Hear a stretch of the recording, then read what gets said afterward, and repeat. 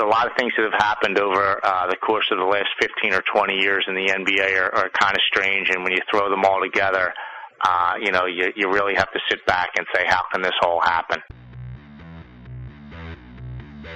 Ladies and gentlemen, Binal of America!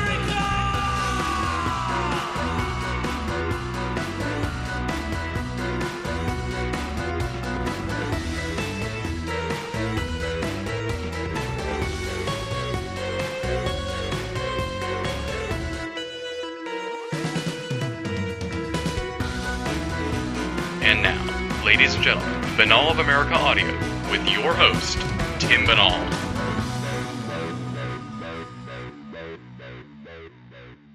What is going on, my friends? This is Tim Binal of BinalofAmerica.com with another edition of BOA Audio Season 5. Coming at you this week here with the first installment of the final 4 of Season 5. 4 A-list superstar guests lined up for you here as we close the book on our 5th season of BOA Audio. I know we got a lot of folks out there who are first-time listeners to the program, and they are checking out the show specifically for our guest here this week, former NBA referee Tim Donaghy. I want to welcome all those new listeners. I hope you check out the program beyond just this episode. If you're into the paranormal, if you're into high strangeness, this is the show for you. We've got over 130 episodes in our archive, so if you have even a passing interest in the paranormal, stick around, dig into the BOA Audio archive. We love to have you as part of our listening audience. I'm not going to spend a whole lot of time here at the beginning of the show pitching the hardcore BOA Audio listeners to try this episode, but I will say, trust me folks, this is way beyond merely a sports episode of the program. This is a serious conspiracy theory that we're going to be talking about here with Tim Donaghy, and it is truly an enlightening conversation. So often on this program, we've talked to a lot of people that allege a variety of different conspiracies, ranging from the plausible to the simply insane. And here on this program this week with Tim Donaghy, we're talking about something that is a little bit more down to earth, but at the same time something that is truly massive, and that is the potential conspiracy behind the scenes in the NBA to favor certain players, certain teams, and hold sway over the outcomes of certain games. I'm going to break from tradition here a little bit and just give you sort of a short bio on Tim Donaghy here before I give you the thumbnail look at what we're going to be talking about for the folks who are unfamiliar with Tim Donaghy. He is a former professional basketball referee who worked in the NBA for 13 seasons from 1994 to 2007. During his career in the NBA, he officiated 772 regular season games and 20 playoff games.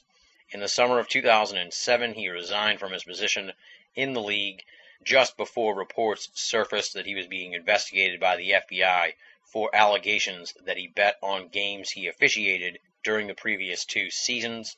This story, of course, became a worldwide headline-making story as it exploded into the media. Eventually, Donaghy pled guilty to 2 federal charges related to the investigation, served more than a year in federal prison for his crimes. In December of 2009, he wrote the book Personal Foul, a first-person account of the scandal that rocked the NBA, in which he details how this whole story happened and his role in the betting scandal that shocked the sports world. Chances are, if you are a news junkie, you've heard of Tim Donaghy and his story. I'm almost certain that if you're a sports fan, you've definitely heard of Tim Donaghy and the scandal that erupted surrounding his deeds. So here this week on BOA Audio, we are going to really get to the bottom of the whole tale with former NBA referee Tim Donaghy. Let me give you a short thumbnail look at what we're going to be talking about here in this conversation.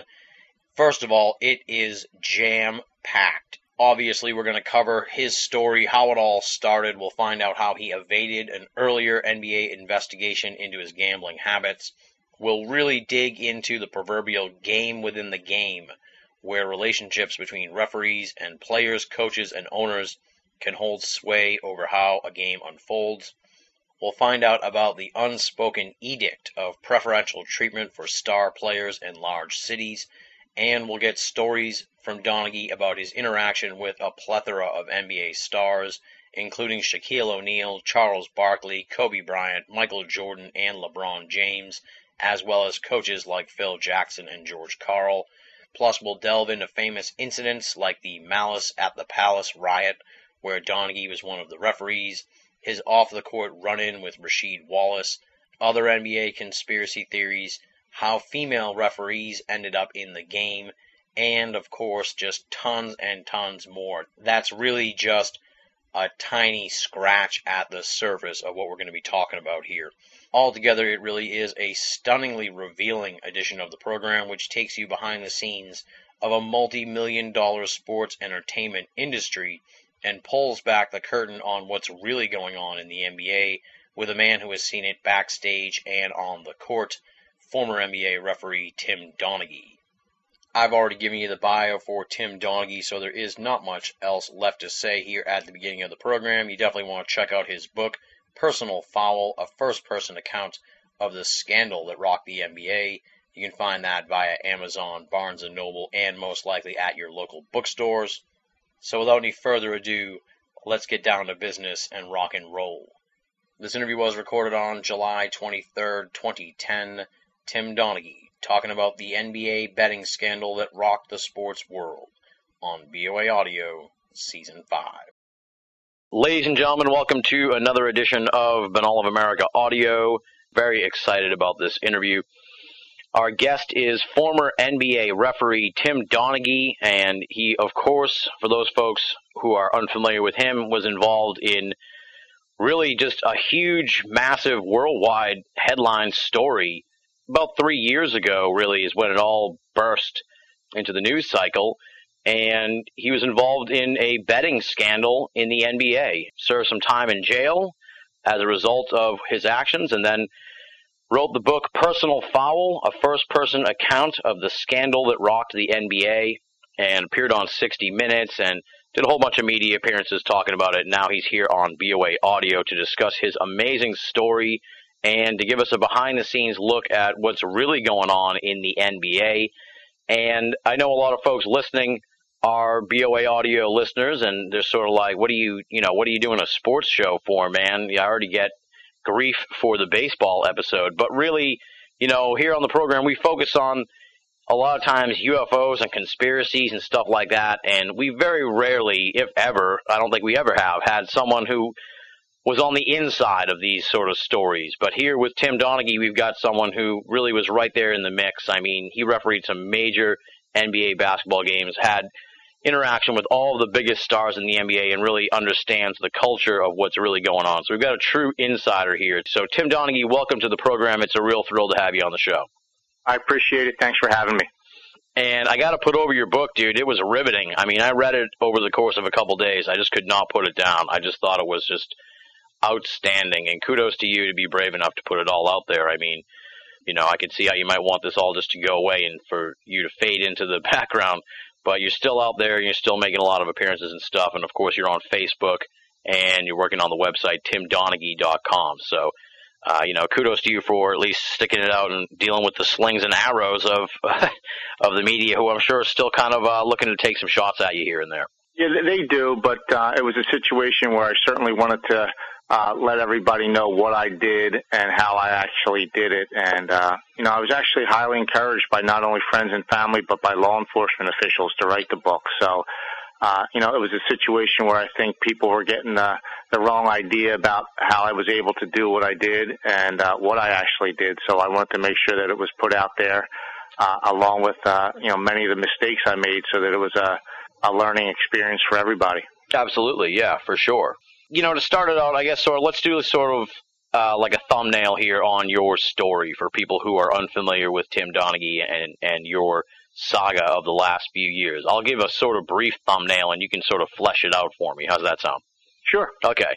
You were an NBA referee for 13 years, and over the course of, your lifetime, you sort of developed this gambling addiction, and it got progressively worse. And then you sort of held back on betting on the NBA games until around November of 2003, and then you sort of decided you were going to start betting on these games because it seemed so easy to call the games based on all the inside information you had. And that sort of happened sporadically over the course of the next 3 years. And then around the same time frame, November of 2006, ironically enough, a couple of dudes you knew from high school. You know, you think this sort of house of cards would come tumbling down with some, you know, serious heavy hitters. But really, it's strange that, you know, two guys you knew from high school ended up causing all this sort of to culminate. But they sort of strong-armed you into making picks that got funneled to some criminal elements, and that went on for about 6 months. And then in the summer of 2007, it all came to a head when the FBI started investigating the whole thing, and then you turned yourself into the FBI and you know, played ball with them to let them know what really happened. That's a pretty good description of your story, right? It is. It certainly is. It was a situation where I was, you know, addicted to gambling, and I was making bets on many different occasions, and I crossed the line, like you said, and started betting on NBA games, and, you know, the word had trickled down to some people that it shouldn't have, and basically when I wanted to stop betting, you know, these individuals picked me up and basically threatened to expose me to the NBA, or worse yet, have somebody visit my wife and kids in Florida, and they wanted to continue to be able to get these picks. So, you know, because of the poor choices I had made in the past, I felt that I was put in a box and was hoping to just provide these picks for them for a period of time till the end of the regular season, and hopefully be released, and that would be the end of it, and never do it again. But unfortunately, that's not the way it played out, and it put me and my family in a very difficult situation that, you know, is certainly leaving us struggling even today. Oh, yeah, for sure. I mean, this thing cost you everything. You know, I'm sure it's just been tremendously difficult to go through, even though it was a situation of your own doing, you know, but you take responsibility for that, and I respect that. So, you know, I'm not here to judge you or anything like that, and it always makes me feel uncomfortable just hearing the descriptions of you as, like, disgraced, like, referee. I you know, I don't really feel the right to call you disgraced, dude. I mean, I'm not here to do that, so. I know it's something I think that I was just tagged with early on, and it's a headline that everybody runs with. You know, but unfortunately, when I have to look in the mirror every day, I have to accept that because of the poor choices that I made, and at some point, I hope that by sharing my story with many other people that they realized how important choices are that we all have to make, and how making the right ones are so important, and maybe that tag at some time will, you know, be lifted. Let's hope so, yeah. I thought it was interesting that you note in the book that the NBA sort of was looking at you for gambling like way before all this sort of happened because of a incident with your neighbor who sort of like tipped them off to your penchant for going to casinos and stuff like that. So, I mean, this all could have happened, you know, this all could have had a completely different turn of events if they had further investigated it back in the day. Do you think they just sort of, in their minds, it was just sort of like, you know, well, he's doing some innocuous gambling, but he's not directly involved in gambling on the NBA, so we'll just sort of like look the other way on it? I think that's exactly what happened. It was a situation where, you know, many of the referees gambled on many different things, and they were aware of that. And the little investigation that they did, that they found out that I gambled on golf, or, you know, that I had gone to a casino on occasion, is something that many other referees had done. So it was really, in their mind, not a big deal, even though in the contract we weren't supposed to place a bet of any kind. So I think it was something where they just looked the other way, not realizing that it had escalated into a point where I was betting on professional sporting events.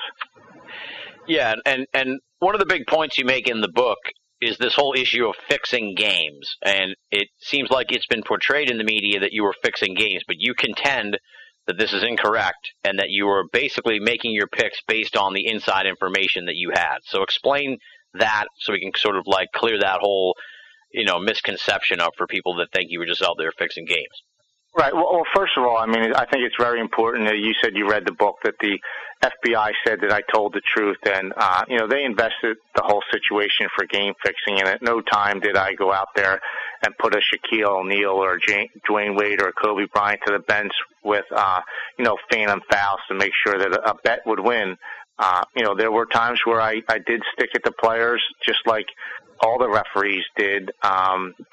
If they had done something in a previous game, or we wanted to get even with them for a certain situation. And what I did was I made picks based on relationships, positive and negative relationships that existed between referees and players, referees and coaches, and referees and owners. And what I would do is I would create my own betting line on the game and look in the newspaper and see what the betting line was. And if there was a difference between 4 or 5 points, I would tell people to bet the games. And the bottom line is that at times there were meetings and memos that were passed down from the NBA office on what to call and how to call it in a lot of these games, and I also used that information, to create a line and to place an enormous amount of winning bets on NBA games. Yeah, in the book you say it's like you had about a 70 to 80% hit rate, which is pretty that's like remarkable for gambling. So it's clearly you knew what was going on. Exactly, and the whole situation unfolded because people associated with organized crime were being funneled millions of dollars, and usually the FBI doesn't get involved in gambling situations with organized crime, but because of the amount of money that was being funneled to them, it was something that they started to look into, and that's how they basically backtraced it to realize that I was actually a part of it. And sort of like along the lines of there about this inside information that you had, you say in the book that when the refs make up their mind about a game, sort of like before the game, they have their opinion on who's going to win, it often turns into a self-fulfilling prophecy. Yeah, there's no doubt about it. There was definitely trends and things that I would pick up on, that referees would discuss at lunchtime or in pregame meetings, and I would take that information knowing that a certain team was going to be put at an advantage and another team was going to be put at a disadvantage, and I used that information again to, like you said, place an enormous amount of winning bets on games. One thing that I really appreciated in the book was sort of that you give credence to the idea that's sort of been around forever, I guess, or at least for the last couple decades here, is that the NBA really is a superstars league where the rules are sort of different for the stars than they are for the role players and stuff like that. I guess talk a little bit about that culture of, protecting the superstar players.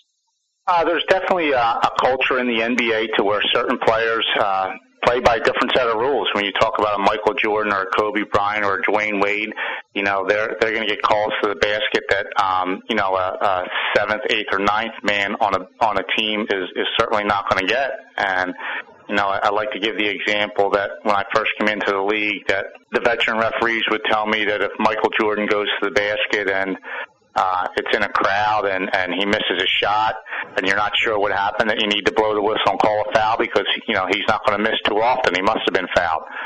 So, it was a situation where they certainly trained and programmed the referees to give a lot of these stars preferential treatment. There's always the contention, too, that the NBA wants certain cities to keep advancing in the playoffs and, like the LAs and the Bostons and stuff like that. How pervasive did you see that sort of thing going on? I saw that many times because what happens is the referees are put in a meeting before these playoff games take place at about 11 a.m. and, they go over game film and they show certain plays that they want called, that night, and they show you certain plays that were missed in previous games that they don't want called, and it just seemed to me that I was able to pick up on trends to where certain teams were being favored on certain given nights, and it was a lot of times it was favoring some of these big market teams, and teams were put in an advantage, and certainly other teams were put at a disadvantage, and I was able to pick up on that, and I don't think it's any secret along the lines of star treatment that some of these big market teams get the benefit of some of these calls. Now, obviously, you noticed this and picked up on it. Was it something that was, like, openly discussed amongst the other referees, or was it just sort of like this unwritten rule or unspoken agreement that, superstar players get the advantages and superstar cities get the advantages, if you will?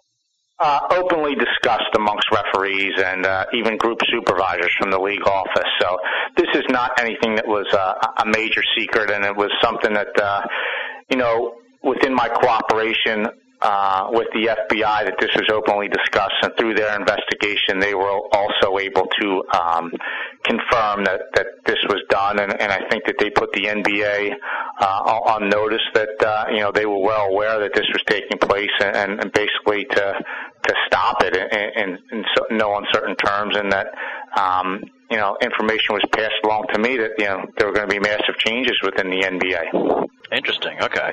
One of your colleagues that sort of is a recurring player in the book, as far as you sharing stories about how predictable his biases were, how predictable his effect on the games was Dick Bavetta. So I guess talk a little bit about him and what you observed as far as his style of refereeing, let's say.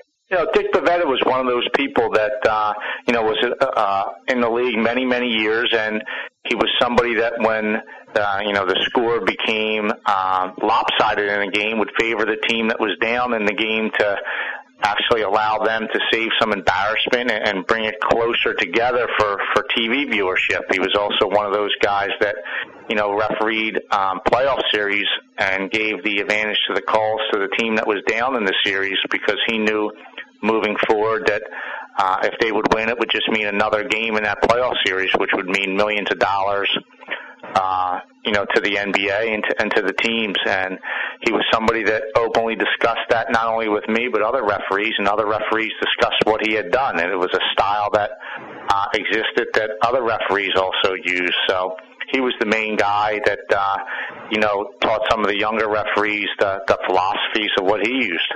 When you were writing the book and everything, did you feel like, I guess, conflicted, or how did you feel about sort of calling out your, former colleagues and stuff like that in the book? Because, I would feel kind of like I would want to protect them or something, but you didn't seem to pull any punches as far as, saying, describing some of their tendencies and stuff like that. Well, I can tell you that I was certainly conflicted about naming names, and when I first sought out to do it, I tried to, do it without naming names, but people and the NBA fans deserve to know, what actually was done and how it was done, and I think if I tried to hide the fact that, certain referees did certain things, I wasn't putting it all out there, and I wanted to give it a true and accurate account with, obvious examples so that, my point hit home and there was no misunderstanding. And I think, it was something where I certainly didn't want to throw other people under the bus, but, I think that,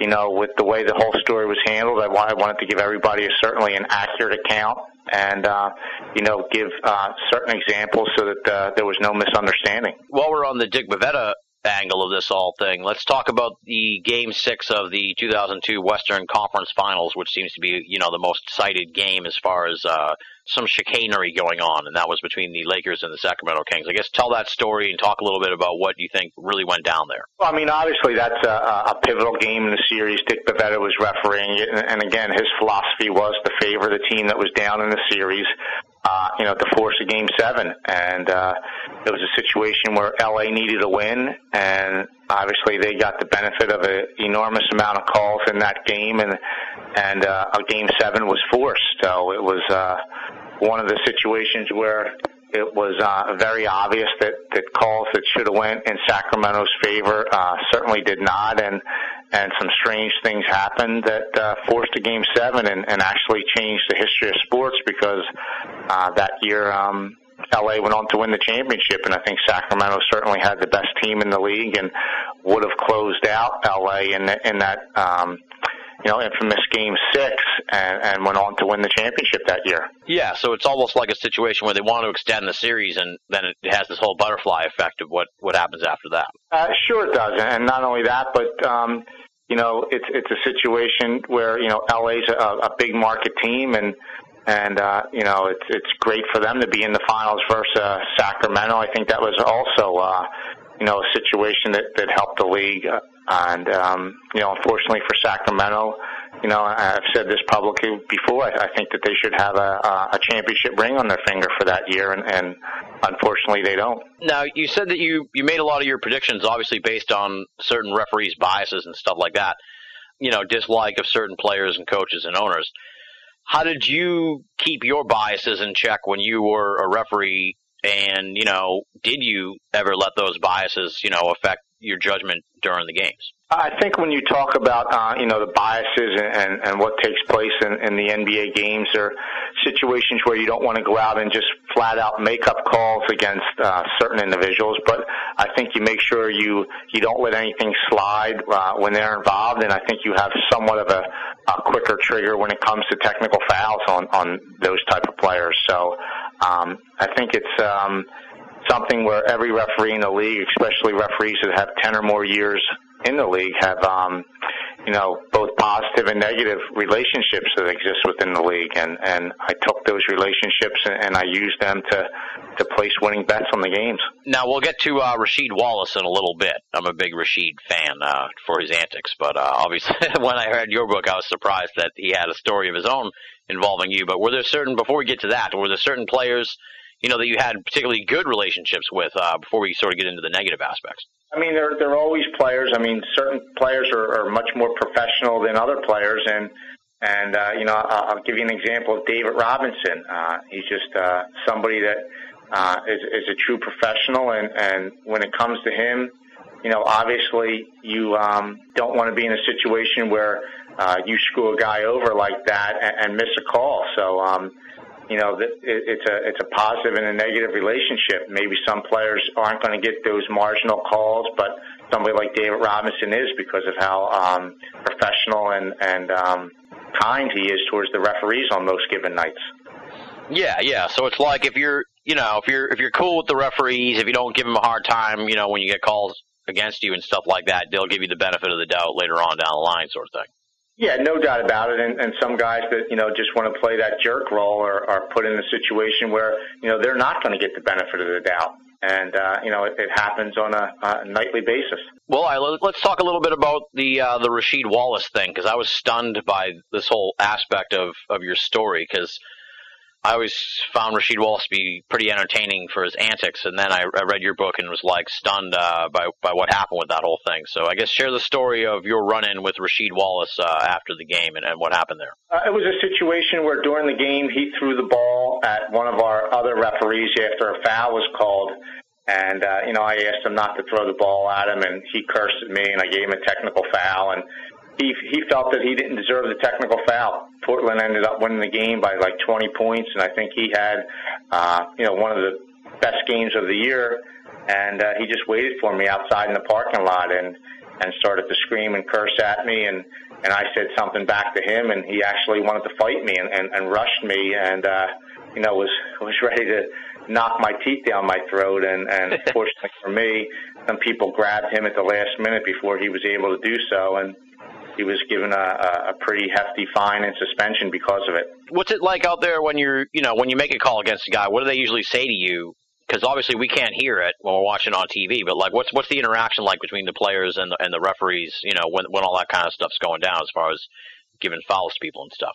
I mean, they're calling you every name in the book if they're disagreeing with you, and it's a situation where, as a referee, you have to earn some respect, so they're not continually yelling, screaming, and cursing at you, because once you allow one player to do it, the other players start to do it. So, you have to basically draw a line in the sand and gain your respect, or else, you're not going to have any, and the game's going to be chaos. So, there's players like Rasheed and Steven Jackson that will come after you on any given night if you allow them to do that. So it's a situation where you just have to earn your respect from them. I see what you're saying, yeah. I think you have a good story in there. I forget the name of the coach, but one coach was riding you pretty bad in the first game that he had.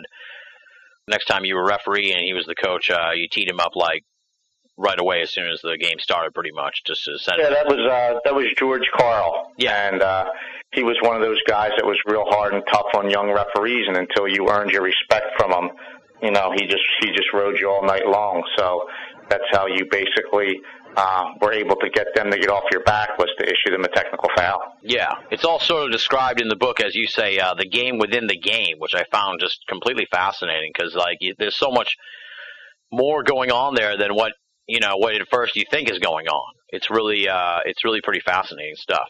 Sort of along those lines, it seems like you point out in the book that the younger referees like the coaches sort of zero in on those guys and sort of wear them down over the course of the game, and to the point where they're almost afraid to call fouls near the end of the game because they've been hearing it from the referee the whole time. Yeah, it's a situation where guys like George Karl and Jerry Sloan and Larry Brown are masters at manipulating young referees and even some of the veteran referees over the years, that they're able to put pressure on and get some calls from.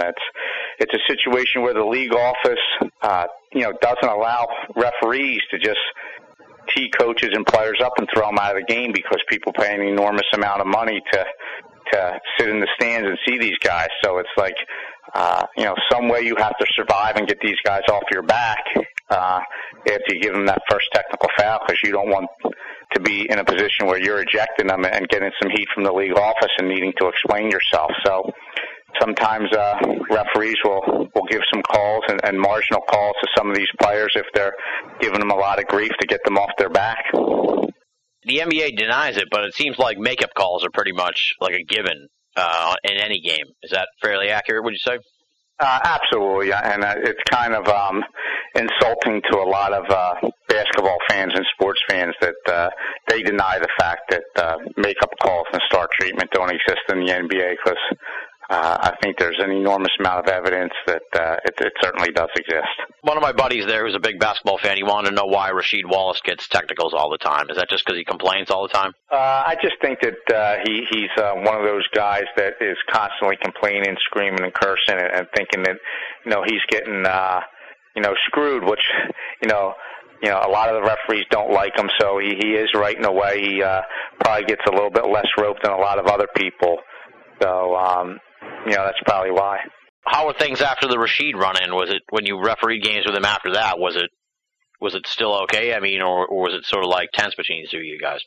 It was always tense, and it was a situation where I think his first game back, I was the referee, and it was in Philadelphia, and I ended up giving him a technical foul in that game, and Scottie Pippen came off the bench laughing and said that they had taken bets in the locker room to see how quick it would be before I had given him a technical foul, and he kind of thought that it was hysterical. Let me see. Were there any players that you, aside from Rasheed, were there any players that you had particularly, or owners or coaches that you had a particularly difficult time dealing with? Yeah, I think Jerry Sloan was somebody that was very difficult to deal with, because he liked to scream, yell, and curse at the referees, and for whatever reason, he was allowed to take a couple steps further than any other coach was allowed to take in regard to how he talked to referees. So he was somebody that in my mind was very difficult to deal with. And now, what about the other guy? The other big name we haven't talked about really is Michael Jordan. What kind of interaction did you have with him? During your days as a referee? I really didn't have much interaction with him. When he was in the league, he was I was a little bit of a younger referee, and I just try to keep to myself in regard to him. But he was a guy that was definitely someone who played by a different set of rules than a lot of the other players. So I think that's where it all started with all this star treatment. Yeah, that's what you said earlier. Now, I thought also it was interesting too, just to throw it back to just sort of like. It's almost quaint, the story you share in the book about that you refereed the 3-point contest in the All-Star game and made a bet with like a league official right there on the court in front of everybody, and the supervisor was there and he saw it and he was laughing about it and everything. So it was like that it wasn't a big deal or something like that. Yeah, I mean, there was a lot of little things that went on, around the league where, a lot of the referees were betting, or you could see the players betting, on warm-up shots before the game, but it was just, something that was accepted. Obviously they didn't think that somebody like myself would become addicted and cross that line that nobody should be near. And unfortunately for me and for the league, that's what happened. But, like I said before, it's hopefully a learning experience for everybody involved, and the NBA can get a lot of things corrected and become bigger and better and stronger than ever before. And the interesting part about the whole book in general, too, is like once you read this book, first of all, you never really look at the NBA and the NBA games the same way again, but then you wonder how how far this sort of culture of bias extends to all the other sports and stuff like that. And it's really quite an eye-opener because I've never heard of any official from any of the big sports sort of like coming out like what happened with you and really sort of like pulling the curtain back on what it's really like there. Yeah, it is, but I think the problem in the NBA is that the subjectivity is so widespread on what's a foul and what's not a foul that it needs to be closed. That gap is just too big, and it's a situation where certain referees can call certain fouls one way and other referees are calling certain fouls another way, and instead of just enforcing the rules based upon how they're written in the rule book. I think the other sports have a closed gap on that, and that's why the NBA is in a situation where people don't believe a lot of things that they take place and why they're called. The other thing you mentioned in the book that I thought was really interesting was that the NBA monitors the TV coverage and will call in if they don't like what the announcers are talking about. So I thought that was really remarkable in just the sheer level of control they have over the presentation of the show. Enormous amount of control. They have somebody that sits in New Jersey and monitors what's said over these national TV telecasts, and if there's something that's being misrepresented or they don't like what's being said, they'll call the truck and have the producer relay a message to the announcers to straighten things out or to not discuss the things that they're discussing. And it's something that they have control on everything that takes place in the league. Yeah, it's just unbelievable. I guess talk a little bit about sort of like the structure of oversight on these referees, because it's not like there's layers upon layers involved. And then, like when I read your book, David Stern doesn't seem to get involved in the whole story till like the very end when the scandal broke. So it's like, it doesn't sound like you had much interaction with him at all, leading up to all this, but maybe that's not the case. But I guess talk a little bit about sort of like, the oversight structure there and how involved David Stern was in that and, the actual NBA part of it. Well, actually, I really only had any conversation with David Stern in meetings at the beginning of the year when he would come in and give a speech to the referees. So what they did is that they had a supervisor of officials and then a lot of group supervisors that would oversee the referees and pass along messages from the league office. So that's where we got our directives from, especially during playoff times when you were in meetings and these group supervisors would come in and discuss with you one of the league office wanted called and show you examples on videotape that either happened in previous games or that happened during the regular season that they wanted controlled and called on any given night. And, like I said before, it was a situation where I was able to determine that it would put one team or another at an advantage or a clear disadvantage. And sometimes the messages were crystal clear and other times they were just subtle. But, I was able to pick up on them and to my disgrace, cross a line that I shouldn't have been near and use that information to place an enormous amount of winning bets on games. All right, so you're saying it's sort of like there was the structure of referees and everything, and then there was the NBA office. That was sort of like a separate thing, and then they sort of used, I guess you could say they were like your bosses or whatever, so they sort of like oversaw all that stuff and then swayed you in different directions as they wanted things to go. Exactly, because what they would do is they would grade you based on the calls that you made in that game, and if they wanted certain things called in that game and they discussed those things with you during the day, obviously you got a better grade for that game that night, and the goal was to get the best grade you could to advance in the playoffs, and the further you advanced, the more money you made. So obviously you wanted to please those people that ran those meetings because they were the ones that were grading you.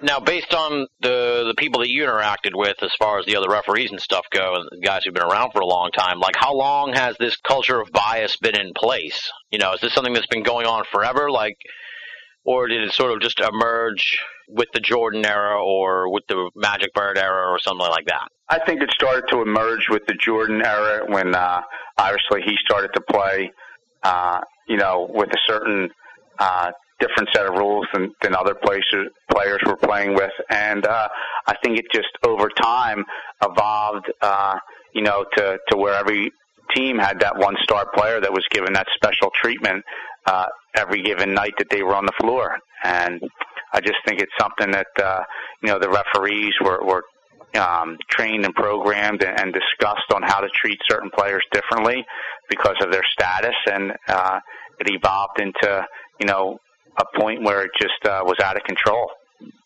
You also share a couple cool, sort of like interesting, I guess you could say, little games within the game that the referees played with each other, sort of like who'd hold out longest to give the first foul and who'd give the first technical. I guess talk a little bit about sort of those little games within the games that you guys played for bets and stuff like that.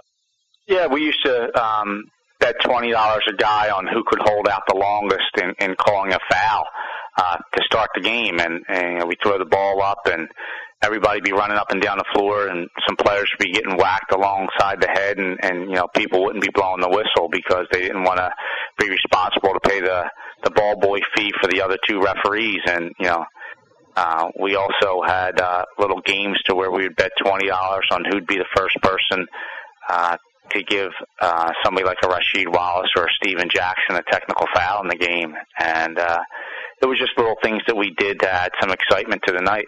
Now, obviously, the players, they had no idea this was going on, right? This wasn't like something where they were like, oh, shit, dude, you playing this game again, man? What the hell, or anything like that?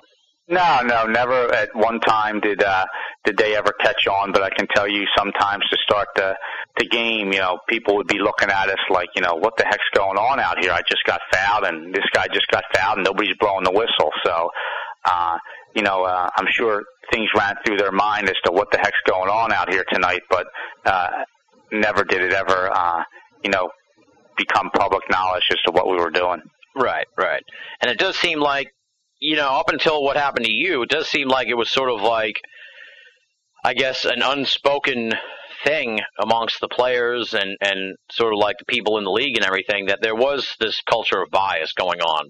No doubt about it. I mean, the players knew that it existed, the coaches knew that it existed, and the owners knew that it existed. So it certainly was not really a hidden secret. I mean, the NBA never would come out and admit it, but you can talk to any retired referee or any body that was a coach in the league and is now not working. It certainly existed, and everybody knew that it did, and it's something that the league certainly needs to straighten out to have the fans feel that everybody's on an even playing field, and every team's on an even playing field, and moving forward, everybody has a fair chance at winning on any given night. And in the book, when you're talking about Dick Bavetta, and you say that some of the referees went to Michael Jordan's camp, and Michael Jordan was talking about it, and he said that Dick Bavetta cheated, and you sort of raised the rhetorical question of, is it cheating to subtly influence the game so that it's more competitive, or is he really being a company man? I guess I just want to turn those rhetorical questions around on you. I mean, what do you think? Is it cheating, or is it that he's sort of manipulating the game for the excitement of the fans, but at the end of the day, the better team will still win? Well, I think that's what they hope for, but at times I think it backfires on them. And the right team doesn't win. But it's a situation where the league office knew that certain referees were doing this, and the league office used those referees, in certain playoff games to help make sure that some of these big market teams advanced, or to help make sure that some of these playoff series were extended to a game 5, 6, or 7. So it was no secret that many people knew what he did, even in the league office and other referees. So I think it was just a culture that existed that, it became a form of entertainment, and it just wasn't a true athletic competition. But I'm hoping moving forward with this book and some of the investigation that the FBI did that, things change. That's the hope, right? I mean, you got to hope that things will get turned around here, because it does seem pretty suspect. Although since your story broke, it's like the referees are definitely more under the microscope than ever before. They are certainly under the microscope, and it's a situation where I think that the league needs to just let them enforce the rules based on what's in the rule book, and not have these subtle messages that go back and forth game after game after game, and not try to change things, and allow them to just go out there and call what they see, and not referee certain teams or certain personalities. And I think that it would come across as a much fairly officiated contest. Absolutely, yeah. Now, another referee you talk about in the book who comes up quite a bit is Joey Crawford. So I guess talk a little bit about him and his style of officiating, and how you could use his style of officiating to sort of as a bellwether of the way the game was going to be played out. Well, I mean, Joe was one of those guys that had a quick temper and didn't take a lot of grief from anybody. And I know when, there was a game to where a certain team got away with doing a lot of things one night, if he had a game, with that team soon after that he would take care of business and either issue some technical fouls and not allow them to embarrass the referees that, a certain team was going to be put at a disadvantage. And, again, it all came down to relationships, positive and negative relationships that existed, and I used those to place winning bets on games.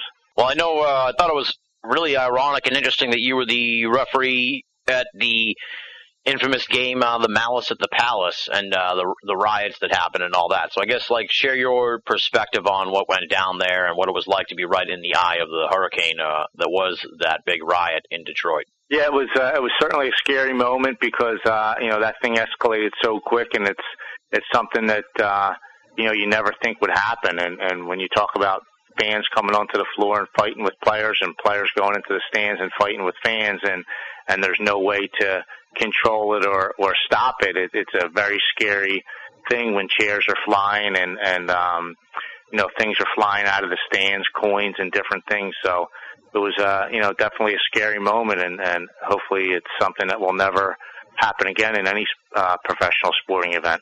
Yeah, it seems like it just sort of caught fire all of a sudden out of nowhere. That's the way you sort of describe it in the book. Now, when it all went down, what did you do? Just get the hell out of there?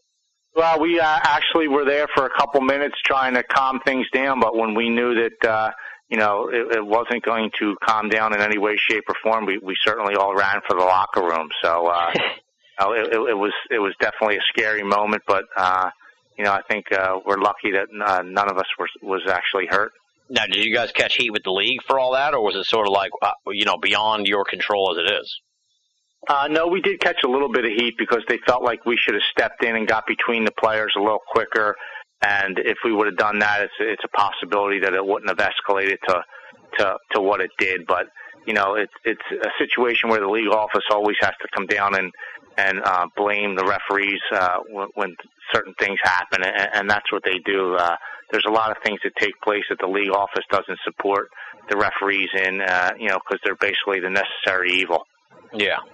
Since the whole scandal broke, I know that David Stern sort of put down the order there that people weren't supposed to talk to you or anything like that. But have you heard from any former colleagues or players or coaches or owners or anything like that? I mean, you don't have to name names or anything like that, but have you heard from anybody in the NBA, since all this went down, either thanking you or angry at you for what you did?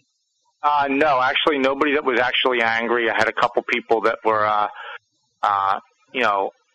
in a situation where they read the book and they actually liked the book a lot, and they're hoping that, the book, adds a tremendous amount of change. And it's something that they have discussed with me and said that they don't feel the change is going to happen too quickly, because that would be admitting that a lot of things in the book are correct. So over a period of time, they're hoping that, the game is begun to be refereed, based on the rules in the rule book and not based on personality or big market teams. And, there's some referees that have been kind of, sliding down the scale of where the NBA had them rated before, and it seems like they're being pushed out because, they were kind of exposed to what they had been doing over the years. So I think over time you're going to see some change take place.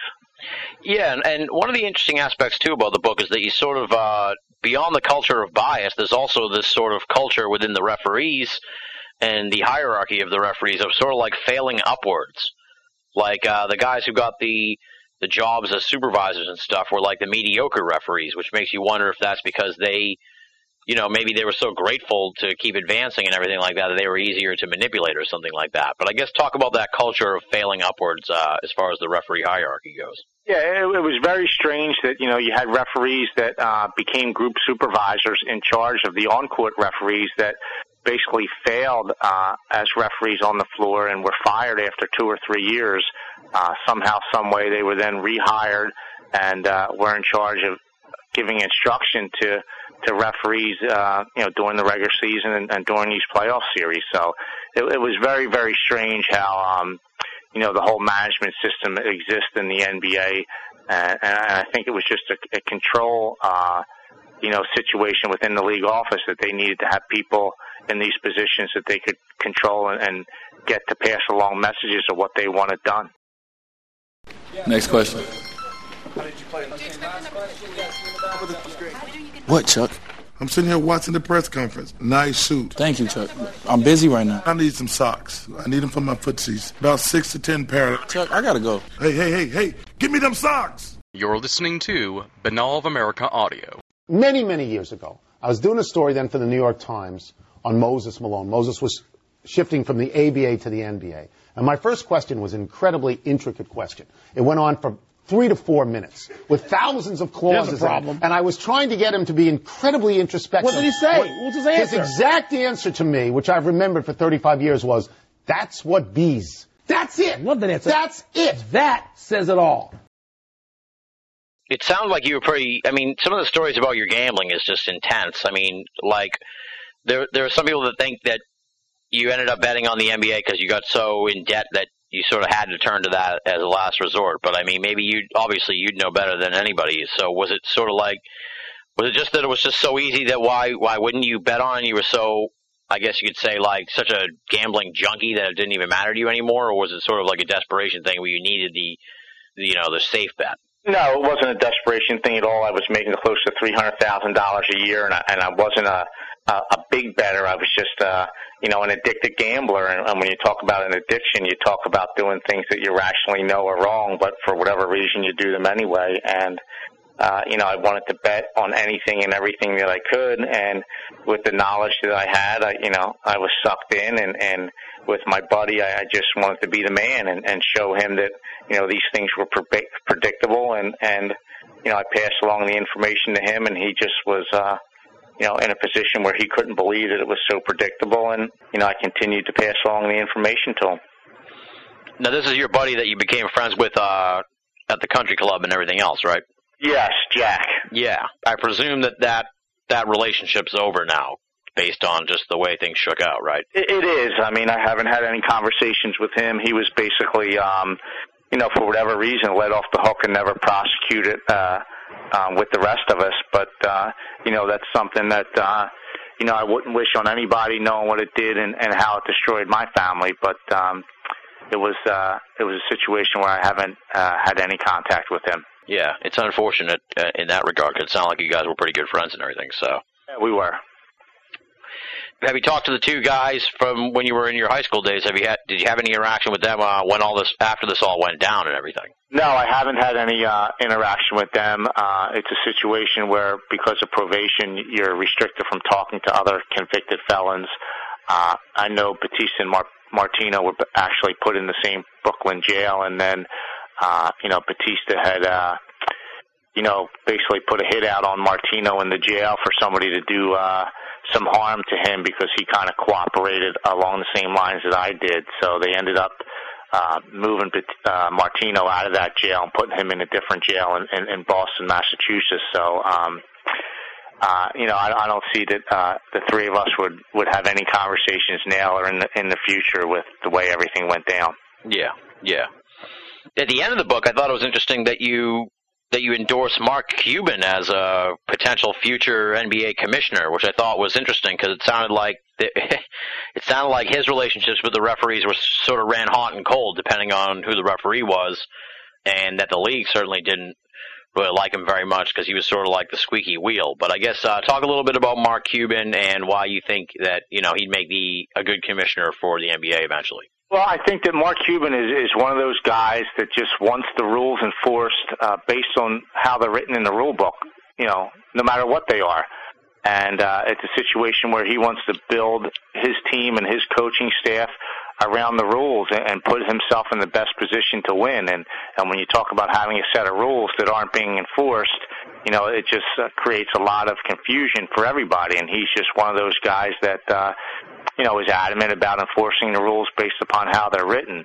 And I think, that's what the fans need to know is taking place so that they have some confidence that the product on the floor is a situation that is fair for everybody. Now, I know that in the book you say that the referees talk about like everything, that they sort of gossip about everything. Now, one famous sort of conspiracy theory surrounding the NBA is that Michael Jordan, when he left to play baseball, was secretly suspended for gambling, which ironically enough, obviously, was your forte. So, did you ever hear that story, and what do you make of that whole conspiracy theory?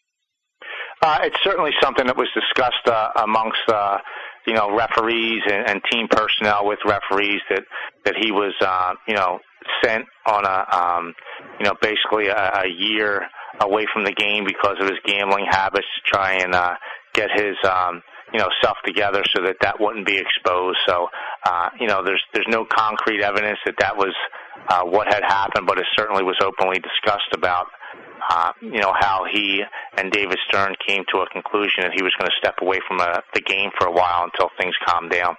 Interesting. Okay.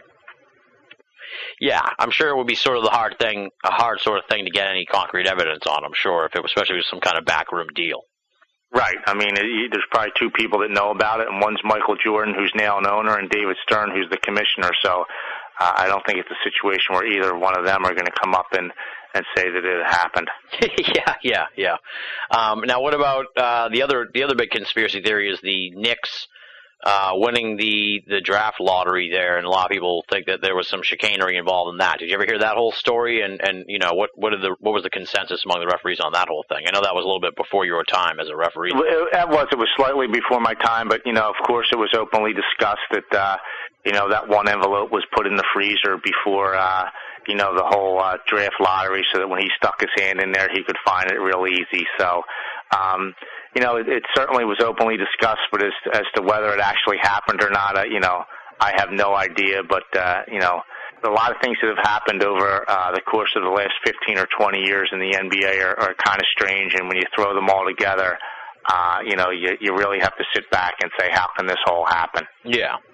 Well, on that note, what other sort of strange things have you heard that maybe I haven't come across before as far as these weird sort of occurrences? I think, most of them is just in these playoff series, how, a lot of these playoff series turn around and somebody like L.A. comes back and wins and is given the benefit of an enormous amount of free throws and calls in the fourth quarter in these games. And, it's just situations that when you really sit back and look at them, you can't believe they take place, but yet the NBA tries to stand behind the fact that, it was just a few missed calls by the officials. Yeah, but really it speaks to something larger than that, right? Right. Now, what about this year's NBA Finals? Was there any chicanery, you think, involved in that? I'm a Boston fan, Boston born and raised, so, I'm obviously biased myself on this, but I know you closely watched the NBA Finals and posted about it at Deadspin, so, what did you think about how it all played out? I mean, I think it played out. It was, basically a situation where the NBA, couldn't have planned it any better. A 7-game series, two of the big market teams in there, and I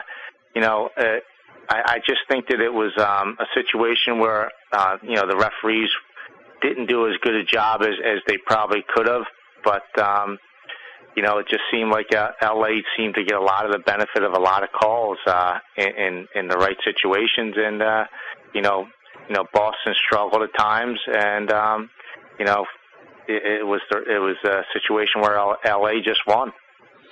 Let's talk a little bit about some of these various superstars. What kind of interaction did you have with Shaq? Shaq was one of those, fun-loving guys that really, at times didn't give the referees a hard time. He would just let you know that, people paid an enormous amount of money to see him on the floor and not to be calling cheap fouls on him. I thought it was interesting in the book that you note that he asked them to deflate the ball a little bit for him, and they did, which I thought was kind of interesting because obviously that's probably not allowed. No, there has to be a certain amount of air pressure in the ball, and before the game, a lot of times he would come up to the referees and ask them to get a needle and let some air out, which would, allow that little soft touch of his around the basket or with the free throws to allow the ball to get into that hoop just a little bit easier. Now, what about Charles Barkley? You have a great story in there about Charles Barkley and a bucket of ice. Tell that story for folks so I don't ruin it for them. Yeah, it was a situation where during the game he was giving me some heat, and I gave him a technical foul, and he was all over me. And Rudy Tomjanovich came up to me and said that the technical foul was unwarranted. Charles wouldn't complain like that if he was right, and I basically ended up having a bet with Rudy Tomjanovich, for a dinner over who was right and who was wrong. At the end of the game, we both looked at the play on a videotape, and Rudy admitted that I was right and went in and gave Charles some grief over it. And, I went into the shower, and Charles came into the locker room and emptied the drinks out of a big container of Gatorade and ice and threw it all over me and kind of, got his jollies off and pranced out of there laughing because I guess that was his way of getting even with me because Rudy went in and gave him some grief.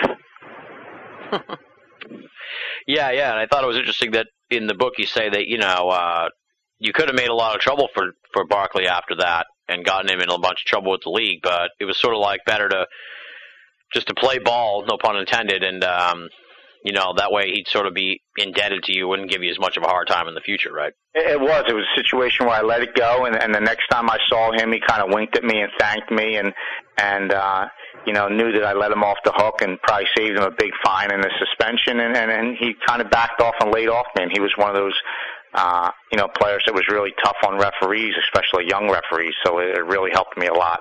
Yeah, interesting. See, these are the kind of things, like you say, the game within the game. It's really fascinating stuff. Now, what about Kobe Bryant? You say in the book that he's sort of, he's sort of like the new Jordan, if you will, that his style of interaction with the referees was a lot different from Jordan's, and that Jordan sort of, I think you intimated in the book that he wasn't, sort of in your face about calls and stuff, but Kobe Bryant was a lot different. Yeah, I mean, Kobe's somebody that, definitely will let you know that he's the marquee player in the league at this time, and he should be playing by a different set of rules, and during free throws and during timeouts, he's going to definitely approach you and let you know that he feels that he's not getting the benefit of those star treatment calls, and he's somebody that's very adamant about, getting on the referees if he feels like he's not getting that star treatment. And what's like when you're a referee? What's the reaction to that sort of thing? Is it sort of like you have to begrudgingly accept that they're right in the sense that within the framework of the way the league is that they're right, even though they're wrong within the sense of the rules? There's no doubt about it, and he ends up working the referees, especially some of the younger referees, and a lot of the veteran referees will fall for that too, and he'll end up getting to the free throw line on cheap marginal plays that are going to be let go for somebody else, and it's a situation in the NBA where the squeaky wheel gets the oil, whether it's the players or it's the coaches, and they're very well aware of that, and like you said, it's a game within the game of working the referees. Now, this past NBA Finals, we did see that Kobe Bryant got fouled out in the second game. Now, do you think that was sort of like them making a statement that the star treatment isn't totally predictable sort of thing? Well, I mean, I think it's a situation where my book had come out, and, it's one of those things where they're trying to, act like it doesn't happen, but, it certainly does, and it depends on what group of referees are out on the floor that night if they're going to have the guts to enforce the rules, the way they're written, and then it also depends on, a situation on who's up and who's down in the series, and I think that was a situation where LA had won the first game, so it wasn't going to be a big deal if they had lost the second game and he had fouled out because it would be tied one game apiece. Yeah.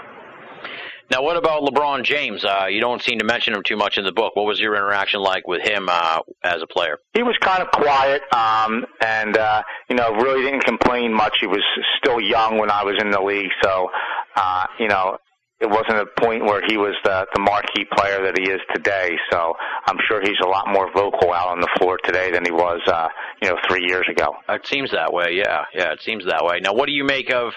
I'm sure you're still an NBA fan, so, I mean, what do you make of him leaving Cleveland, going to Miami, and this sort of triumvirate of stars that's forming down in Miami? Yeah, I kind of think that it's not right. He was drafted by Cleveland. They were going to give him more money than what he had gotten in Miami, and I just find that it's a situation where it's the league allowed that to happen. It's a situation where it's another bigger market team, Miami over Cleveland, getting the benefit of 3-star players, and it's what's good for the league, and it's most likely going to be a situation where you're going to have Miami and LA in the finals this coming year. That seems to be the case, yeah, that seems to be the case. And you'd think that just based on what we've established here in this conversation with the culture of bias as far as star players go, that's going to be a very difficult team to beat for some of these, small market teams or teams without any stars. Yeah, there's no doubt about it. I mean, you have 3 of the top players in the game, and Bosh, Wade, and LeBron on the floor, and they're going to be very difficult to defend. And let alone the fact that they're going to play by a different set of rules than some of the other players are going to be playing by. So they're going to be very difficult to beat. And it's a situation where some of these small market teams are going to be hard to get some wins when they play some of these teams, and I think you see it now where Chris Paul wants to be traded immediately because he doesn't feel that he has any shot at all winning where he's at. Yeah. Now, do you think this says something about the league sort of changing in a way where it's like maybe as opposed to sort of like the superstar players taking it for granted that they got preferential treatment or whatever, now they're sort of like using it even more to their advantage? Yeah, I think they are certainly using it more to their advantage, but there's a situation where there's a set of rules in place so that some of these teams can keep these star players, and for whatever reason, it's almost like they're colluding together to all go to one team when they're not supposed to be. So, obviously, the system that they have in place is not working. Absolutely, yeah, that's for sure. Now, what about Phil Jackson? What kind of interaction did you have with him? Phil Jackson was one of those people that wasn't a big yeller, screamer, or cursor. He was just one of those guys that would make some sarcastic statements to you as you ran up and down the floor to try to get the benefit of the calls from you. And he was good at playing that game within the game with the referees. But for the most part, he wasn't one of those real yellers and screamers like a Larry Brown or Jerry Sloan. I find it interesting that he does a lot of sort of mind games, like in the press conferences and stuff before the series starts. Especially you saw a lot this playoff series where he sort of plants the seed in the referees' minds to closely watch certain players and stuff like that. Well, I mean, he's one of the masters, and he uses the media to get his messages across, not only to the league office but to the referees to look for certain things. And when something hits the media like that, he knows the referees read the newspapers just like everybody else. So if he brings it up, maybe it's a point of emphasis that it will jump out at a referee, a little bit quicker and a little bit faster than some other things. So he plays those mind games, and it obviously has helped him along the years. Now, talk a little bit about the story that you have in the book about Jeff Van Gundy and the playoff series there against the Mavericks, and how there was like some inside information that got funneled out and then got out into the press, and it really could have been a huge scandal, but the NBA kind of covered the whole thing up. So I guess talk a little bit about that, because that's almost the closest we have to some kind of tangible proof about what really is going on. Right. I believe it was in 2005. Houston was up 2-0 on Dallas with the series moving to Houston, and I was an alternate referee in Game 3. And Mark Cuban was launching a enormous amount of complaints about certain things. And, I was in a meeting, and they showed videotape, and they basically said that they wanted illegal screens and traveling called on Yao Ming. Because of the complaints by Mark Cuban, and if he so much as moved his pivot foot a little bit while setting a screen or making a move to the basket, they wanted the violation called on him. And it was a situation where the referees knew that the league office wanted Dallas to come back in the series, and Dallas won the next 2 games and ended up winning in Game 7. Yeah, it seems like the league really has it out for Mark Cuban in a way. And then what? Well, I guess talk a little bit about how Van Gundy sort of revealed the inside information, and then the NBA covered it up. He did. He basically was getting the information that the referees were going to make these calls from the group supervisor on the series, who was Don Vaden, who had talked to him by telephone a number of times, and had told him that this was going to take place. And he just became frustrated that he lost the next 2 games, and went public and said a league official told him that they were going to concentrate on calling certain things on Yao Ming, and he was fined $100,000 because he wouldn't reveal what league official told him.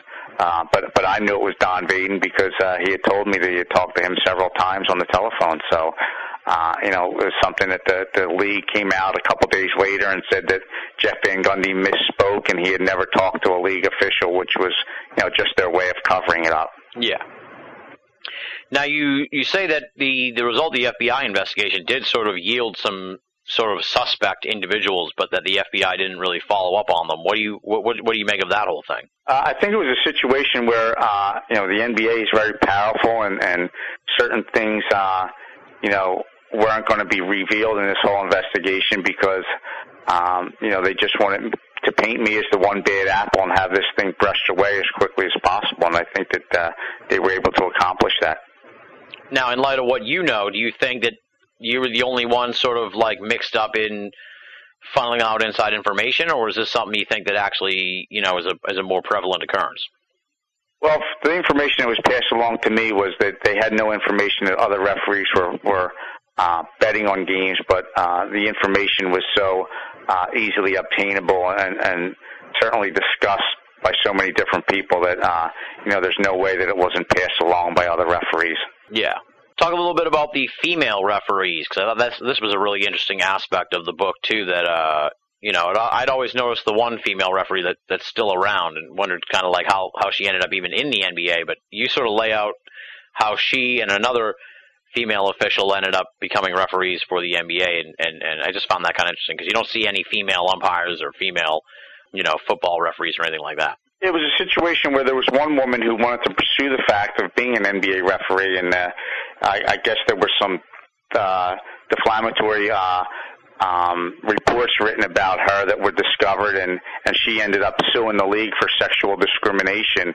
And while that whole lawsuit was going on, the NBA went out and found the 2 top college referees in the women's game and actually hired them on the NBA staff quicker than you could ever imagine, to help with that lawsuit. And I think that the woman originally won an enormous amount of money, and then the NBA appealed it, and she was just given her attorney fees in a settlement. So it was very strange how they and why they were hired, but they certainly weren't the top qualified candidates to be hired at the time. Yeah, you make the case that, the NBA could bring in really qualified college officials, but they don't want to take the pay cut or something like that as far as, or deal with the headaches of being an NBA referee. Right, and you go, when you really look at certain things, how do you, when you want to hire the most qualified referees to bring them into the NBA, how is it possible that you can go and hire 2 college referees out of the women's game when you have an enormous amount of, male referees at the top of the college game where, the women's game is just so much slower, and even the male college game is so much slower than the NBA that you go and find 2 female referees out of nowhere and hire them onto the staff. It just was very strange. I guess talk a little bit about your decision to cooperate with the FBI. Like, when did you, obviously I know this because I've read the book, but how did you come to the decision to, stop running, I guess you could say, and just play ball with the FBI as you knew they were kind of starting to look at what you've been doing? Well, it was a situation where, I had gone to an attorney because I knew there were some grand jury hearings that were being convened.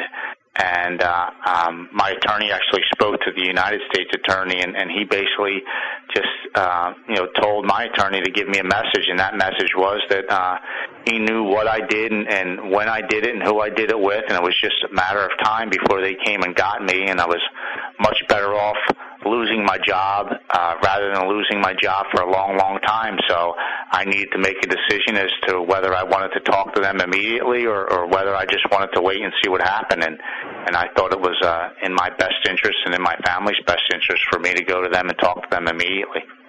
Now, as this thing was like about to break, did you have any realization of just how massive this story was going to turn out to be once it all got out into the press? No, I didn't. I think I was a little bit naive, with how it was all going to play out, and I think that I got a clear dose of reality when, there were several hundred news vans parked outside my house waiting for me to come out. So, it was something that I thought and hoped would die down, but it certainly didn't. And, even to this day, I get an enormous amount of requests for interviews in regard to the story about what I did and how I did it. So, that was one of the thoughts behind writing the book and putting it out there so that people could really have a good understanding. Yeah. How'd you feel about the coverage of it all? I mean, you were like wall to wall all over the ESPN and everything else for quite a while when all this went down. Like watching it, as the player in the whole thing, and then watching it on TV. How'd you feel about the coverage? I mean, I'm sure you were crucified in a lot of places. So, I mean, what was that like? It was sickening because you basically have to look in the mirror and admit that you certainly made some terrible and dumb choices, and not only did those choices affect you, but they affected the people that you love the most, and that's your family. And when you talk about the disappointment that I caused my mother and father and my kids and my ex-wife, it's something where you certainly wish you could go back and turn back time, but we all know that you can.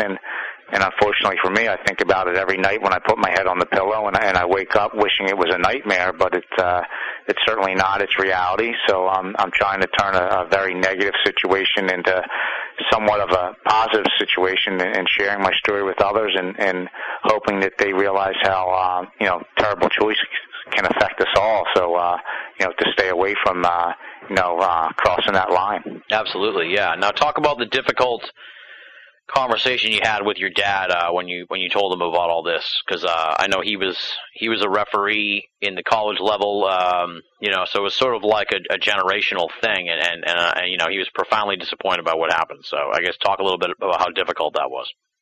Believe it or not, it was Father's Day 2007, and I called him to wish him a happy Father's Day, and he sensed a tone in my voice to where something was wrong, and he kept pressing me, and it was a situation where I just broke down and told him what I had done.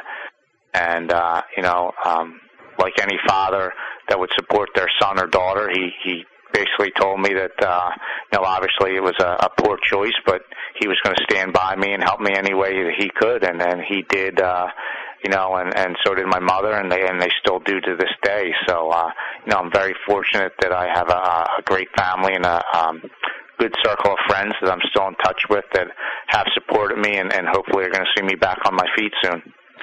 Did he ever put the picture back up?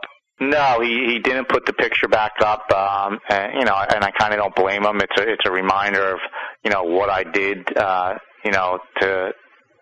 the situation that I was basically, involved with and the great job that I had. So, it's a situation where, that article that was in the newspaper that was in the frame, never went back up on the wall, and rightfully so. Talk a little bit about life in prison. I know you were, not to revisit this too much, but I know that you fell victim to, an attack. Was that motivated, you think, by legitimate sort of nefarious forces, or was it more just some guy trying to make a name for himself, in the prison yard?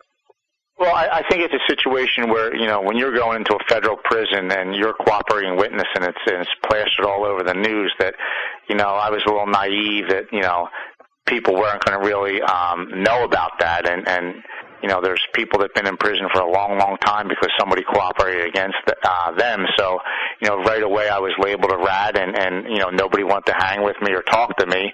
And, then you get some nut that, like you said, wants to make a name for himself and claim that he's associated with organized crime and wants to attack me, and that's basically what happened. Now, but you do say that when the whole story broke that you did get like a threatening phone call. Were you threatened, by nefarious people out there or even the NBA, about all this? There were times where I did receive some threats, and even to this day, I've met with local FBI agents here that, are just, briefing me on the surroundings of this area, and, knowing that, when I do go out, that I have to be aware of where I'm at and who's around me, and just to have a mindset that, to know where my surroundings are. So, it's something that I certainly aren't going to live my life in fear constantly, but it has to be in the back of my mind just to, be made aware of, where I'm at and what I'm doing. Yeah. That must wear on you after a while, though, I'm sure. It does, but hopefully over time it's something that will wear a little bit less. Absolutely, yeah. That's the hope, right? Yep. What do you think needs to be done in the wake of your revelations as far as the NBA goes?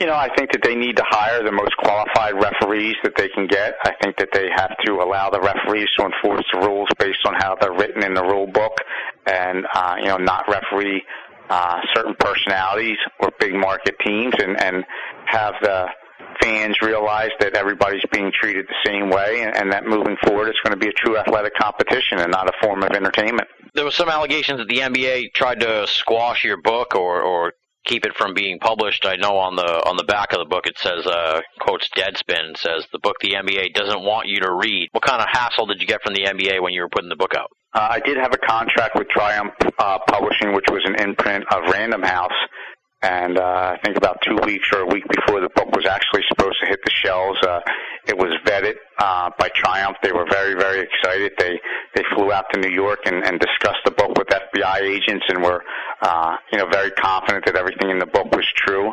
And right before it was supposed to come out, some league representatives had some meetings with people at Random House, and at the last minute they canceled the book. And we were told that there were threats of lawsuits, and the NBA league officials also went in to discuss the airing of the 60 Minutes episode, but they didn't quite listen or weren't scared away as quickly as Random House was. I know in the book you say the NBA was chasing you down for restitution on your salary and everything like that. How did that all shake out? Well, it's a situation where I owe them $200,000. The judge ordered that prior to the book coming out, and just with what they had threw out in court, they tried to get $1.4 million from me, and the judge lowered it down to about $200,000. And to this day, anything that I make, a major portion of it goes towards that restitution. Oh, like all profits from the book and stuff like that? Profits from the book, or whatever job that I may work, or whatever, until that restitution's paid off, the government continues to, track my income. Yeah. When you were sort of like under the thumb of of Batista, who's the guy who claimed to have mafia ties and everything like that, you thought you kind of could get out from under it eventually. Did you think about just sort of like making bad picks over and over again, or was it sort of the thing where you were in kind of danger of being, your family being hurt or something crazy happening to you if you didn't play ball? Yeah, it was a situation where I just, had hoped to give them the winning picks that they were getting behind my back prior, and just at the end of the season, being a situation where it was just all forgotten, and that I was never going to do it again. And I thought the best way to do that was to continue to provide them with winning picks and hope that it would all go away. And unfortunately, that's not the way it all unfolded. Well, you do make the case. I don't know if it was you that made the case, or if it was Mark Cuban or someone else that thinks that the referees should be sort of like a wholly independent organization apart from the NBA. That's that way there wouldn't be this kind of collusion. Is that even possible, do you think, or is that something the NBA would never let happen? I don't think it's something that the NBA would ever let happen, because that would, take a lot of control, out of their hands, and they have, seem to be able to control everything. So, I think that it would be the best scenario for everybody involved, but I just don't think that that's a possibility at this time. Yeah, it seems that way, because they want to make sure that what they want to happen happens, I guess, right? Right. I found it interesting too that when you first start in the NBA, they have like a new rule going on, and then the referees sort of like stop enforcing the rule because it was ruining the flow of the game or something like that. I just found it kind of interesting that it's like, even though you're under the auspices of the NBA, there's still quite a bit of control going on out there where the referees, if they don't want to enforce the rules, they won't. No, I mean, like I said before, certain referees, enforce certain rules and certain referees don't, and it's just the subjectivity about, who the referee is and how many years of experience and whether he referees in the NBA Finals or not is whether the league comes down and reprimands him or not. And, hand checking is a prime example. Some people enforce it and some referees don't. They feel like it's a deterrent. And, it hurts the game and slows the game down. So it's a situation where they need to get all these referees on the same page and have them enforce the rules based upon how they're written in the book. Now, let's say somebody's watching an NBA game. They've heard this interview and they're watching an NBA game. What kind of stuff should they be looking for as, signs of the game within the game being played? Well, I think that, right now a lot of that stuff is probably going to be taken out of the league. But, certainly you can see how coaches and players will yell and scream at a referee, and the next time down the floor, that referee will give that team a call or that player a call. And, it was obvious this year. I saw it happen a lot in the playoffs. And I think if you really look for that, when a coach like Doc Rivers screams at a referee, the next time down the floor, if he screams at him again, he'll most likely get a call to get, that referee to get him off his back. Now, I noticed, too, during the playoffs this year that, and I'm sure you'll know this, that now they have some kind of, like, instant replay in the last minute or something like that. When did that come about? And, what was the reasoning behind that? And how do you think that affects the culture of bias? I think that it's going to help it in regard to that. Referees will now know that there's a system in place that will embarrass them if they're out there making the wrong calls or letting some other influence affect what they're going to call. So I think it's a situation where it's certainly going to help the game and help the league and help the fans think that things can be overturned if they're not correct. So I think you're going to see little by little more of that take place. Now, was this something that came about as a result of your of what happened with you? You know what? I'm not sure. I think it was new this year, and I'm not sure why it became a part of the game. So it's a situation where I'm not really in the inside anymore, knowing why these things are taking place. Yeah. Does seem sort of ironic, though, don't you? Sure, absolutely. Yeah. But, in a way, it's probably good because it keeps that sort of thing in check. But I can't imagine that they'd ever expand it to, like, the full game or anything crazy like that. I think it would just slow it down too much. I think at some point there might be a situation where, just like in the NFL, a coach can throw a red flag out onto the floor and allow the play to be reviewed, and if he's right that he can keep his time out and the call can be overturned. I think sometime in the future you may see something like that. Yeah, that seems like that might be the case eventually. All right, well the books, you're back in society, you're on probation, but you're back out there now. What are you up to nowadays aside from promoting the book? What have you been up to? I'm in a situation where I'm giving some speeches, trying to share my story with some people that suffer from gambling addictions, and hopefully get on the college campus tour to where I can let people know that we certainly have those choices to make in life and how important they are to make the right ones, and talk about ethics and how I certainly was at top of my game, but because of some poor decisions that I made, that I basically hit rock bottom, and I'm starting to come back on my feet with the help of some good friends and a great family. So I think that there's a story to be told out there, and I'm hoping to share it. And do you think this culture of bias in the NBA, do you think it's going to ever go away, or is it sort of just going to fade into the background now for a while, but it'll still be there? I think it's going to kind of fade away a little bit, but I think there's always going to be somewhat of a bias in the game. But, as far as widespread as it was before, I think it's certainly going to, shrink an enormous amount. Now, obviously, you heard, positive things from people from the book, so you think that, it's resonating at least, hopefully, in some of the higher channels at the NBA.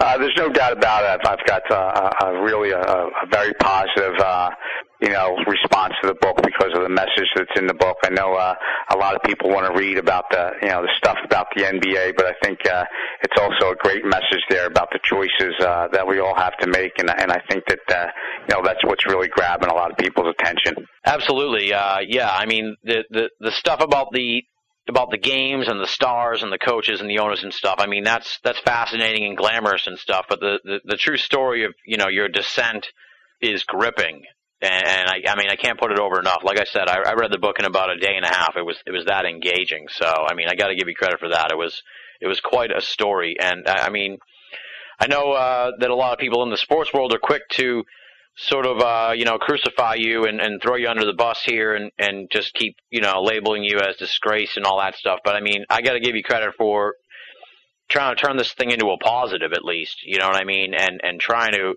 tell your story about what happened and expose what's really going on in the NBA with this culture of bias. So, I wish you the best of luck and hats off to you, for stepping up and taking responsibility for what happened and what you did, and trying to get on with your life and help other people through it. Well, I appreciate that very much. It means a lot. And, it's been great talking to you. You've given us just a ton of information here and hopefully pulled the curtain back a little bit on the NBA for the fans who are listening. And like I said at the beginning of the show, we've had a lot of people on here who allege conspiracy and stuff like that, but we've never had anybody on who was sort of like right in the mix of it. So to provide that kind of perspective is really invaluable, and I can't thank you enough for coming on the show, Tim. Anytime. I appreciate it. That does it for this week's edition of BOA Audio Season 5. Big, super huge thanks, of course, to Tim Donaghy for coming on the show. You can find out more about his story via his book, Personal Foul, a first-person account of the scandal that rocked the NBA. Just punch in Personal Foul in Amazon.com or BarnesandNoble.com. You'll be able to find it there. Or just go down to your bookstore. I'm sure they have it on their shelves. And all the great folks out there who are first-time listeners to the program checked out this interview with Tim Donaghy because they were interested in his story. Hopefully some of you stick around. Hopefully some of you dig into the BOA Audio archive and check out some of our previous interviews and episodes. If you're into the paranormal, you are in for a treat because we cover just about everything under the sun in the world of the strange and mysterious. So dig on into BOA Audio. Stick around for our upcoming episodes because we've got some great stuff on tap. And shoot me an email if you're a first-time listener and you've discovered us and you're getting into the program. Love to hear from you. Speaking of which, of course, it is now time for BOA Audio listener feedback, but since this episode is way overdue and I want to get it out to people as fast as possible, plus I want to in turn get started on next week's edition of the program, let's eschew BOA Audio listener feedback this time around. That said, of course, I do want to hear from all the folks out there, whether you're first-time listeners or long-time listeners of the program. Here are the methods to get in touch with me. You can just go to binnallofamerica.com, BINNALL of America.com, and click the contact button, or punch in boaaudio@hotmail.com to your email machine, and that'll get an email off to me in no time flat. Or you can join up at the official BOA forum, theUSofE.com, THEUSOFE.com. Great group of folks on there talking about the paranormal, the esoteric, and pop culture as well. Quite a fun community, and we're always welcoming newcomers to our little gang there at the US of E. We like to call it BOA's Paranormal Playground. Come on over and join in on the conversations. And as I've been pointing out the last few weeks, you can always reach me via MySpace, Facebook, or Twitter. Just punch in Binnall, BINNALL. Befriend me, follow me, poke me. It's all good. I want to hear feedback from all the great folks out there who tuned into this week's episode, who are looking forward to the remaining portions of the final 4 of Season 5. We've got some awesome stuff for you on tap in the next few weeks. I'll be talking a little bit about that in just a few moments. And we'll bring back BOA audio listener feedback in full force next week. I'll try and do at least 3 emails because the mailbag is definitely overflowing here as we head towards the close of Season 5. Up next, it is the thanks portion of the show. Allow me to roll through the list of the esteemed and infamous BOA staff: Leslie, Chiron, Regan Lee, Joe V, Tina Senna, Rochelle Hawks, Richard Thomas, Marla Pena, our contributing cartoonist Andy Carolin, and our webmaster Jeremy Boston. It's been about 2 weeks since you've heard from me, so there's tons of stuff at Binnall of America right now for your reading enjoyment. I could go down the list, but it would take us quite a while. I can tell you right now there's a couple of new editions of Gray Matters from Leslie. We've got Marla Pena weighing in on the previous edition of BOA Audio with Tony Cale talking about Santa Muerte, Mexico's mysterious saint of death. Marla Pena comes from Mexico and shares her perspective on the scene down there south of the border. Plus, we've got a fresh edition of Trickster's Realm from Regan Lee talking about invoking the memory, synchronicities of retrieving missing time in Eagle iconography.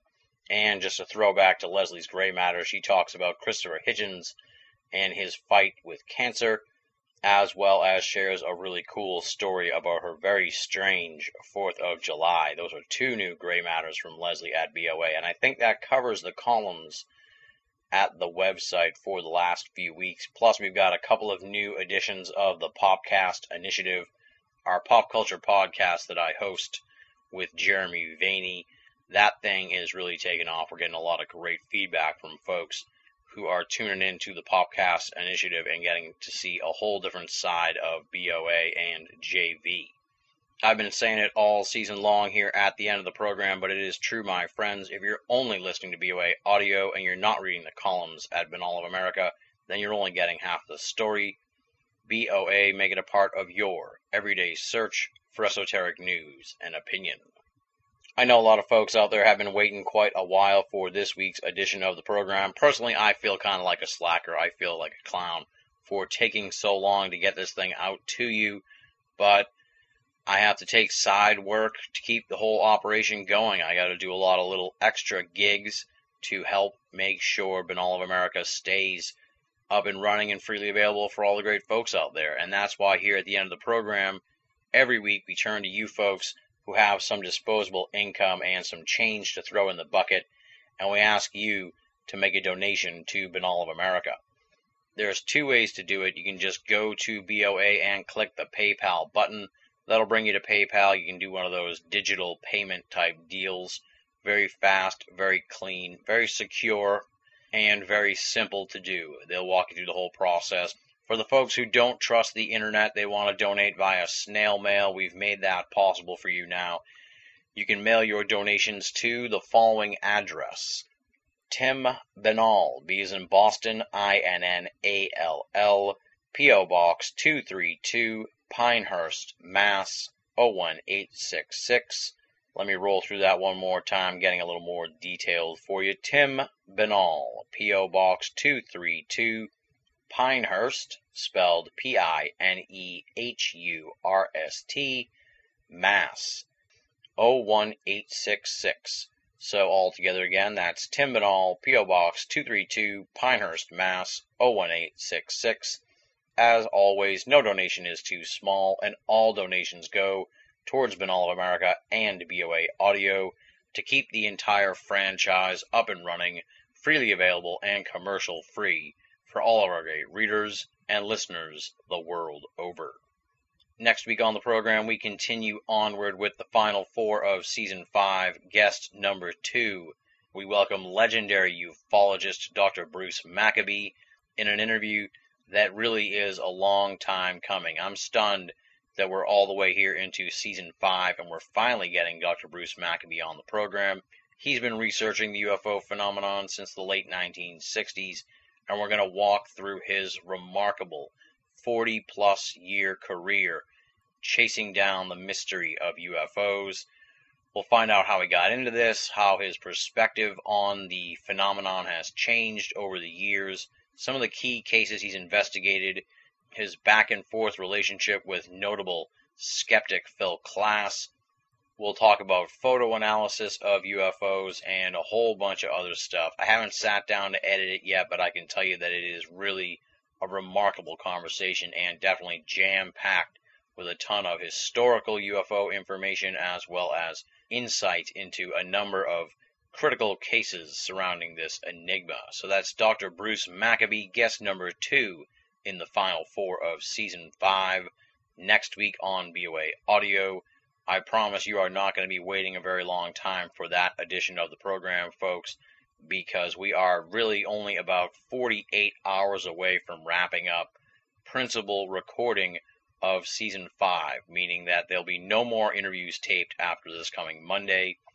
We will have all of the conversations for Season 5 in the can, in the books, which means then I can sit down Monday night and just start pushing them out assembly line style. So I don't expect any more lengthy delays between the episodes as we move forward here in August. And I can tell you right now, because the season finale has already been taped, it is epic, my friends. I'm not going to reveal the guest's name right now, but if you go to Binnall of America and just look at our logo, we've got an animated logo that I've been told essentially reveals who the season finale guest is. So head on over to BOA, take a look at the logo. It will animate itself for you, and you'll get an idea of who you'll be hearing from on Binnall of America as we close the book on Season 5. And on that note, we close the book on this week's edition of the program. So let me once again thank Tim Donaghy for coming on the show and opening up and giving us so much information on the scandal that rocked the NBA. Thanks to all the great folks out there listening, the hardcore BOA audio listeners who stuck with this program even though it is off the beaten path of what we normally discuss. And of course, thanks to all the great folks out there who are checking us out for the first time ever. I hope you enjoyed the program, and I hope you stick around for more BOA audio. And as we do here at the end of every program, super huge thanks to all of the great BOA audio listeners. Whether you tuned into this program or not, whether you skipped this episode or whether you checked it out, it's totally cool with me. If you skipped it, you're not listening, you're not hearing me anyway, but whatever. I want to thank all the great BOA audio listeners out there. You guys are the best, the fuel that drives the BOA machine.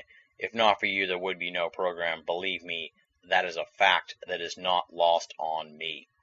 So thank you for making BOA Audio a part of your esoteric audio playlist. And until next time, this is Tim Binnall, thanking you for listening and signing off.